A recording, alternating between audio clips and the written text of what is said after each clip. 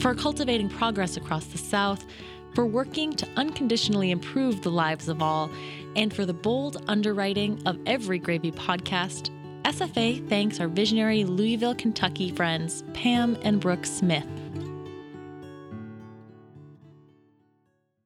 Tell everyone the word you love to hate, John T.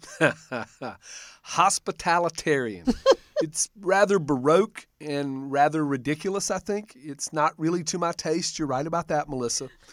But it begs explanation. It references someone who takes very seriously their job of taking care of others. Somebody who's excellent at that job. Yeah. So it's useful if bothersome. So I walked into a restaurant a couple nights ago. No one was at the host stand. The phone was ringing. I stood there for about 3 minutes before the hostess arrived, and she answered the phone before greeting me. I know this pain. I've felt this pain. So it's a place I like and a place I'll return to, but I'll do it in spite of that experience, not because of it. So what you're saying is there was no hospitalitarian on duty? Exactly. And absent hospitality, the deep, honest, and welcoming kind, what good can come of dining out? If it's just the food, get takeout. If it's just the atmosphere, go for a drink. I'm Melissa Hall. And I'm John T. Edge. We're your hosts for Gravy. Gravy. Gravy. Gravy. A production of the Southern Foodways Alliance, Gravy tells new and complicated stories about the changing American South. For this episode of Gravy, Sarah Brooke Curtis introduces us to one of the finest hospitalitarians, let's call her a host, in the restaurant industry. My hero, your hero, JoAnn Clevenger. In the 36 years that JoAnn Clevenger has owned Upper Line Restaurant in Uptown, New Orleans, she's made sure to connect with every single guest. At 79 and a half years old, she's spent almost her entire adult life enthusiastically serving people. I've probably put my hand on the table and said hello to 750,000 people. That's a lot of people. Everything I'd read about JoAnn painted her as a queen of hospitality. I knew she always wore her Girl Scout pin as a reminder to be strong and kind, regardless of bad Yelp reviews and other challenges. I knew that she wore the same outfit every night, a red and black number, which I later learned she owns 9 identical versions of. I knew that her restaurant was full of art, her own personal collection, a reflection of the New Orleanian spirit. But I wanted to watch her in action, to experience firsthand what it was like inside of a culinary institution, where the experience of the place seemed to be inseparable from the person running the show. Isn't that great? I'm sitting at a table which I later find out is one of JoAnn's favorites. I'm eating one of her classic appetizers, oysters St. Claude. The dish begins with juicy Gulf oysters, battered with corn flour and delicately fried. The sauce is rich with butter, an obscene amount of garlic, paprika, parsley, hot sauce, lemon zest, among other ingredients. I dip my bread into the extra sauce, and she comes over to tell me how people complain about New Orleans bread, but that it's plain for a reason, because it needs to quietly support the sopping up of flavorful sauces. She bops over multiple times throughout my meal, to offer the backstory of a dish, to swoon with me over a combination of flavors, to point out a specific piece of art. Every detail on the menu and in the restaurant is intentional, like the music, which is low, almost imperceptible, but perfectly moody. Music, I don't want to be dominant, and I would like for it mostly to reflect the spirit of our city. I don't want honky-tonk Nashville sounds. I want sounds that someone might hear if they're sitting out on their balcony or on their front porch with WWOZ playing in the background, or that single trumpet player around the block. I notice the overhead fans are on despite it being a cool night. They're spinning very slowly to where it almost feels set more for the mood. I ask her about it and her eyes light up. She leans in to quietly whisper that it's a stage set, that it's just for aesthetic sensuality. And the lighting? I want the lighting in the restaurant to make people feel good and look good. I don't want it to be harsh, and I don't want it to be without shadows and pools of light. So it's not just ambient, flat light. The chandeliers by the bar I bought in a little antique shop in the French Quarter, and they're from about 1918, and I treasure them. JoAnn moves around the room with purpose. Her head with her signature high bun leads the way and her body follows. She has on her red shoes and the black and red outfit. Everything she does is with conviction and a little grit. Spunk and grace, mischief and sweetness oscillating on her face at all times. Every interaction I witness is punctuated with a laugh. I overhear a guest ask JoAnn how she's doing, and she says, "Good if you are." She shakes the hands of so many diners, and every so often shares a hug with a regular. In addition to checking in with all of her tables at the end of the meal, JoAnn hands over a green piece of paper entitled An Evolving List of Some of Our Favorites with an Idiosyncratic Slant by JoAnn Clevenger. Front to back, it's chock full of type suggestions of ways to experience the things that she loves in New Orleans. Places in the city with sweet smells is one category. Favorites at some of our favorite restaurants is another. There's a pistachio croissant at Gracious Bakery, a crawfish grilled cheese at Revel, and an alligator bolognese at Le Petit Grocery, to name a few. It's like a treasure map. She even enthusiastically outlines a particular favorite she thinks I might like, the Kitchen Witch Bookshop. This guide is one more way JoAnn expresses a style of hospitality that is entirely her own. I think sometimes Southern hospitality has been corrupted into being good manners and a lace tablecloth and lace curtains on the windows and maybe a couple of hunting dogs on the front porch and a fancy station wagon out front. But that's not what Southern hospitality is about. That's what being rich and lording it over other people is about. And Southern hospitality has to do with kindness. Kindness toward not just your kinfolk. Of course, you got to be kind to your kinfolk, but you got to be kind to strangers also. Oh, let you say hello to the kitchen, though. Yeah, okay. Please? Yes, of course. After my meal, JoAnn insists that I meet the kitchen staff. As she introduces me to each employee, she tells me a bit about his or her roles and strengths. And Todd does all the saute over here. Peter's on the grill. Ladarius does the deep fry. Awesome. Miss Betty loved the habanero. I love the habanero sauce. I told you were a chili man. Appreciate it. Yeah. Before JoAnn opened Upperline, she waited tables and owned a vintage clothing store, so service was nothing new to her. But she swears she didn't set out to become a restaurateur. You know, I opened the restaurant accidentally. I wasn't planning to, but I accidentally discovered this little part of the building was for sale. And my first thought was, I could open a restaurant. It was a bankrupt barbecue restaurant. It was ugly. I persuaded my husband, the engineer, to take a second mortgage on our house. I persuaded my son to quit his job as a chef in the French Quarter. My daughter, Morgan, came and helped us too. And we did it. We opened January 83, Upper Line Restaurant. Jason Clevenger was the chef, and I am the maitre d' and general manager, JoAnn Clevenger. Upper Line may help you. It's a few hours before dinner service begins, and I'm sitting with JoAnn in her office. Upper Line may help you. It's packed with books, photographs, paintings, and stacks of files. Which night? How many people? She's multitasking, helping an employee find some masking tape, enthusiastically rattling off a story about one of her old favorite chefs, and then stopping to answer the phone, which rings often. She doesn't miss a beat. Good. How you doing today? That's okay. Is she doing all right? Oh, 87th. Wow. I'll cancel, and thank you for calling. And no, that's fine. And please give her my regards and a happy birthday. You're welcome. Bye-bye.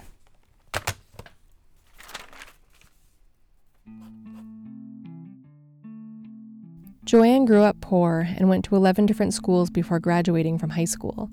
Her father's work as a highly skilled mechanic took them to 9 different small towns in Louisiana and Arizona. Because she moved so often, she could never hold on to belongings or friends.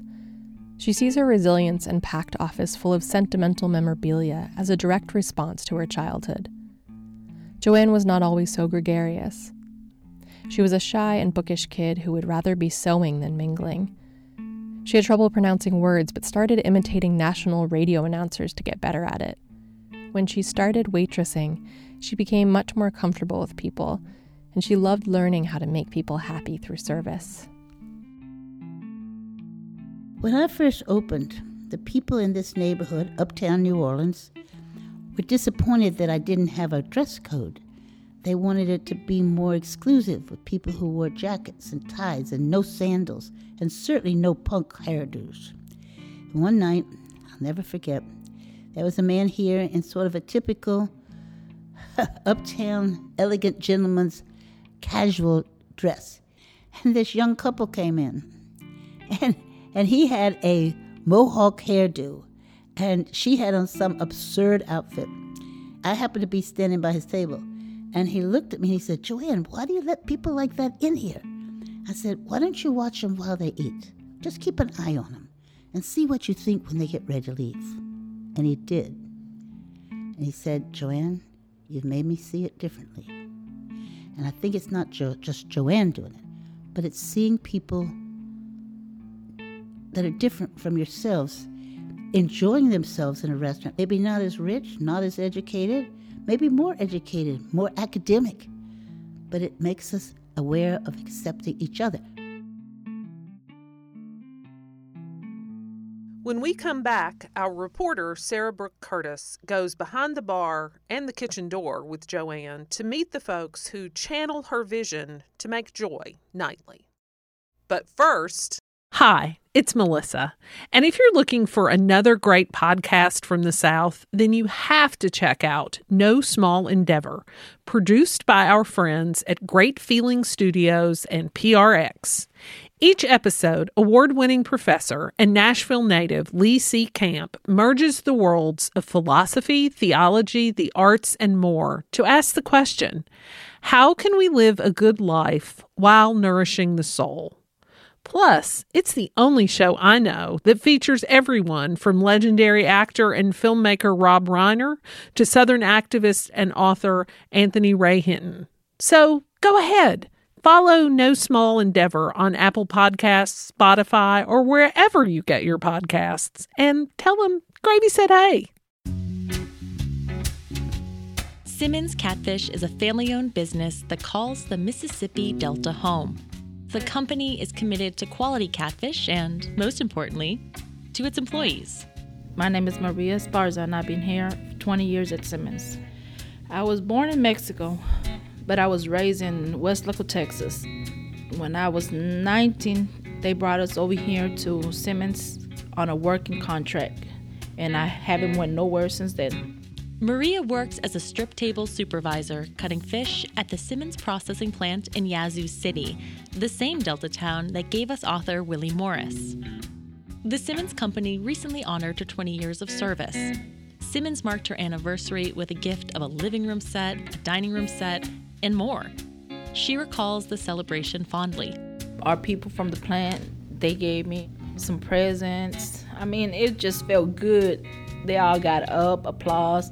It's just feeling good that you do for them and they do for you and they love you. I mean, like I said, this is family right here. We didn't go nowhere. You ain't gonna find another job like this. The next time you crave catfish, baked, fried, or in a stew, look for Simmons Farm-Raised Catfish, a driver of the Delta economy, an employer with integrity, the home of Willie Morris and Maria Esparza. A list of vendors is online at simmonscatfish.com. For their commitment to quality catfish, their belief in their employees, and their support of this podcast, we thank them.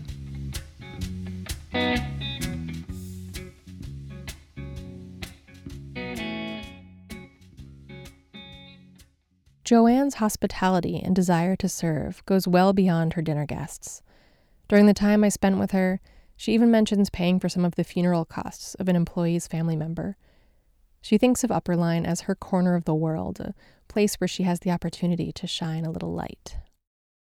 I did love one little song when I was in Sunbeam Band when I was about 5 years old at the church. My mother was a devout Baptist, and there was this little song about, have you ever heard little songs about Jesus and all that? It's, Jesus loves all the little children in the world. Red and yellow, black and white, they are precious in his sight.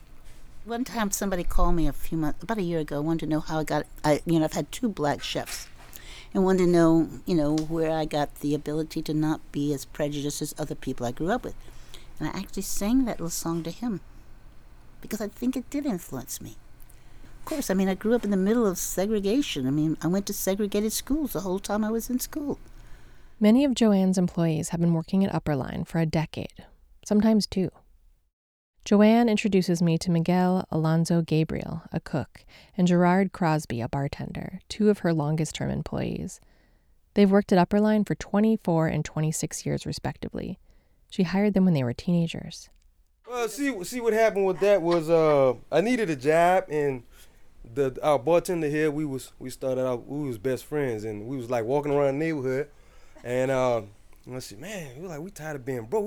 We gotta find a job. So we kept on passing Upperline up because we never seen nobody outside. It's like, man, they're not gonna hire us. But we came to Upperline, and JoAnn gave us our first shot, and we started off washing dishes together. And Miss JoAnn had this big old long big booklet you had to fill out. I did? Yeah, you remember? A long time ago. Yeah, and so I'd ask you questions and what you want to do in the future, with all kind of stuff. Oh yeah, I did have a lot of questions. Yeah. So what do you like to do? That was the only thing I first remember when, I first started. And then it's been good ever since, Well, she gave us an opportunity. Yeah, that's all we can ask for. She could have turned us on. She could have not told Miguel, because at the time we had no utilities where I was living, so there was no way for her to get in contact with me. So she told Miguel she figured that I would want to come in, being one of his friends, and probably going through a transitional period with a bunch of I guess just beefing up the staff, because it was Jazz Fest when we first started, and then I just took my lucky break and kind of ran with it.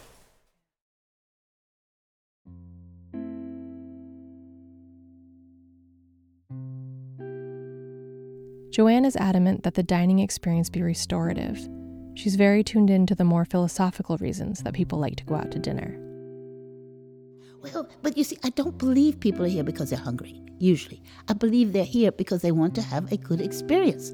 People don't make a reservation 6 weeks ahead of time because they're hungry. Ideally, you go to a good restaurant or upscale restaurant and you pay money, but most importantly, you pay with your time to have a pleasant experience.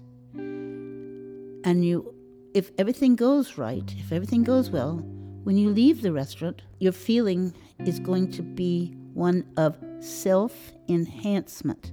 You might not even recognize that about yourself, but you will feel restored, and you will feel better about yourself and about the world, because the people in the restaurant have been nurturing you, and not just your tummy, but your brain and your spirit.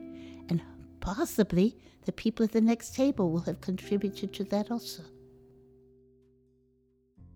JoAnn refers to Upperline's style of service, which she's honed in her decades at the restaurant's helm, as friendly, anonymous professionalism.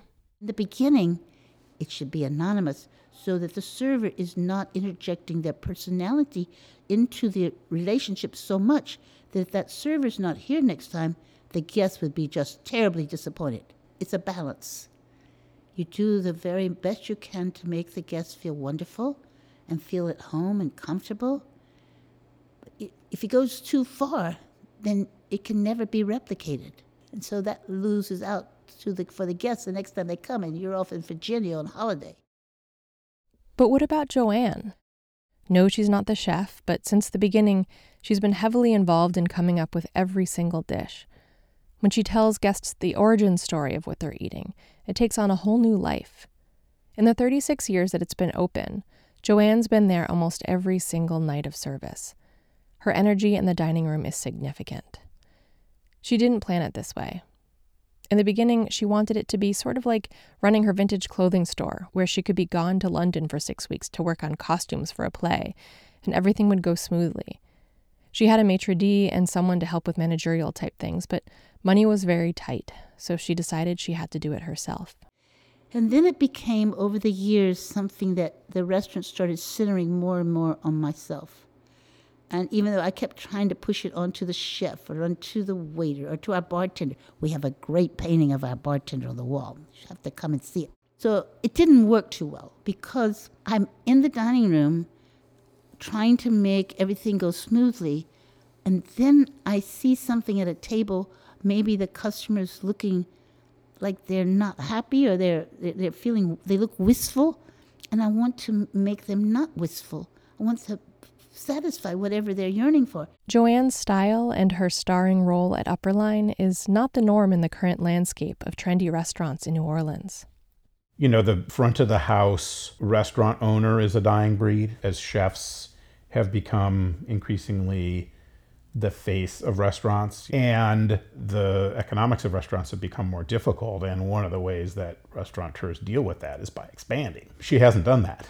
You know, when you expand, it becomes harder for an owner to be the face of the front of the house. That's Brett Anderson. I'm restaurant critic and features writer and reporter at NOLA.com, the Times-Picayune in New Orleans. Brett says that in the last 6 or 7 years, as New Orleans has been gentrifying, restaurants are reflecting the newer demographics and moving away from serving traditional staples like gumbo and shrimp and trout meuniere. This shift away from New Orleans classics has actually brought more attention to the city's older institutions like Upperline. And the examples of things that haven't changed have become shinier objects as a result. And she's a very shiny object in that regard. I don't mean that in any disrespectfully. I mean, all of which is to say that I think when people go there now, there's a bigger audience who are learning about it in the context of learning about JoAnn, and therefore, you know, expect an interaction with her. JoAnn makes sure to tell Brett when there's someone eating near his table who he should know about. Like when the former publisher of the Times-Picayune was there, and she knew he would want to go over and say hello. She fuels connections and makes the dining experience personal and memorable. And how does Brett account for Upperline's longevity in a city bursting at the seams with new restaurants? You know, repeat business is a reward for consistency. I do think that the food there, even as chefs have come and gone, has remained remarkably consistent. But, you know, her presence is also a kind of consistency. You know, you can always expect the kind of hospitality you're going to receive when you go there, knowing that she's going to be there. Over the years, JoAnn's learned a lot about herself by working with other people. She has some regrets, but she acknowledges that she's managed quite well, despite all the challenges she's had along the way. I didn't used to believe that my actions and my activities had that much effect on other people. I do now, and I wish I'd known it much earlier in my life. We each have different skills and talents.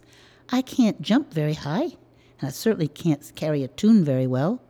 But other people might not be able to be as organized as I am in answering the phone.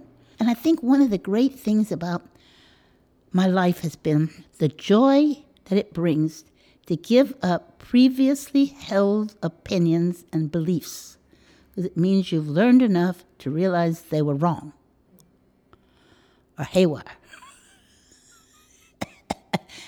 It's unfortunately we don't always learn those when we're young. It takes a while. As I'm getting ready to leave the restaurant, JoAnn hands me her favorite cookbook to take with me, Creole Gumbo and All That Jazz by Howard Mitchum. Not surprisingly, it's a book about New Orleans and art and a chef who is triumphant in the face of life's challenges. When I asked JoAnn how you hand down an institution like hers, she tells me that you can't, that it's like being a boxer or a ballerina. You get one chance to do it right. But while she's at it, she's going to be all in for everyone. I want it to be the best restaurant for people to work in, for people to play and eat in.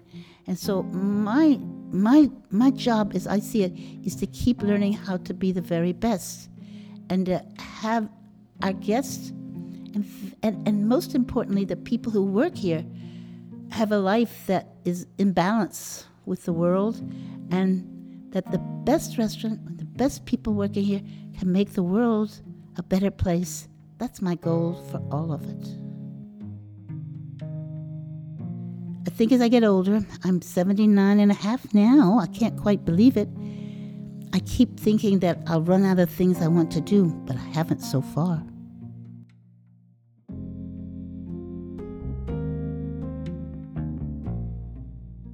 Gravy was reported and produced by Sarah Brooke Curtis. After abstaining from meat for 27 years, she ate a hunk of pork at a California pig roast. I'm betting that pitmaster was Jack Hitt, and she never turned back.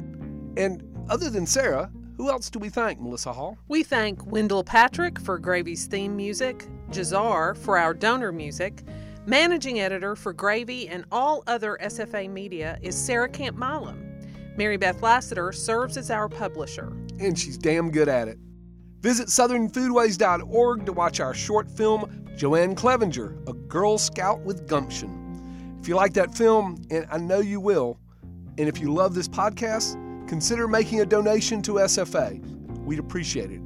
Become a member. Member and donor dollars fund all our work. I'm Melissa Hall. And I'm John T. Edge. Thanks for letting us ladle some gravy in your ear.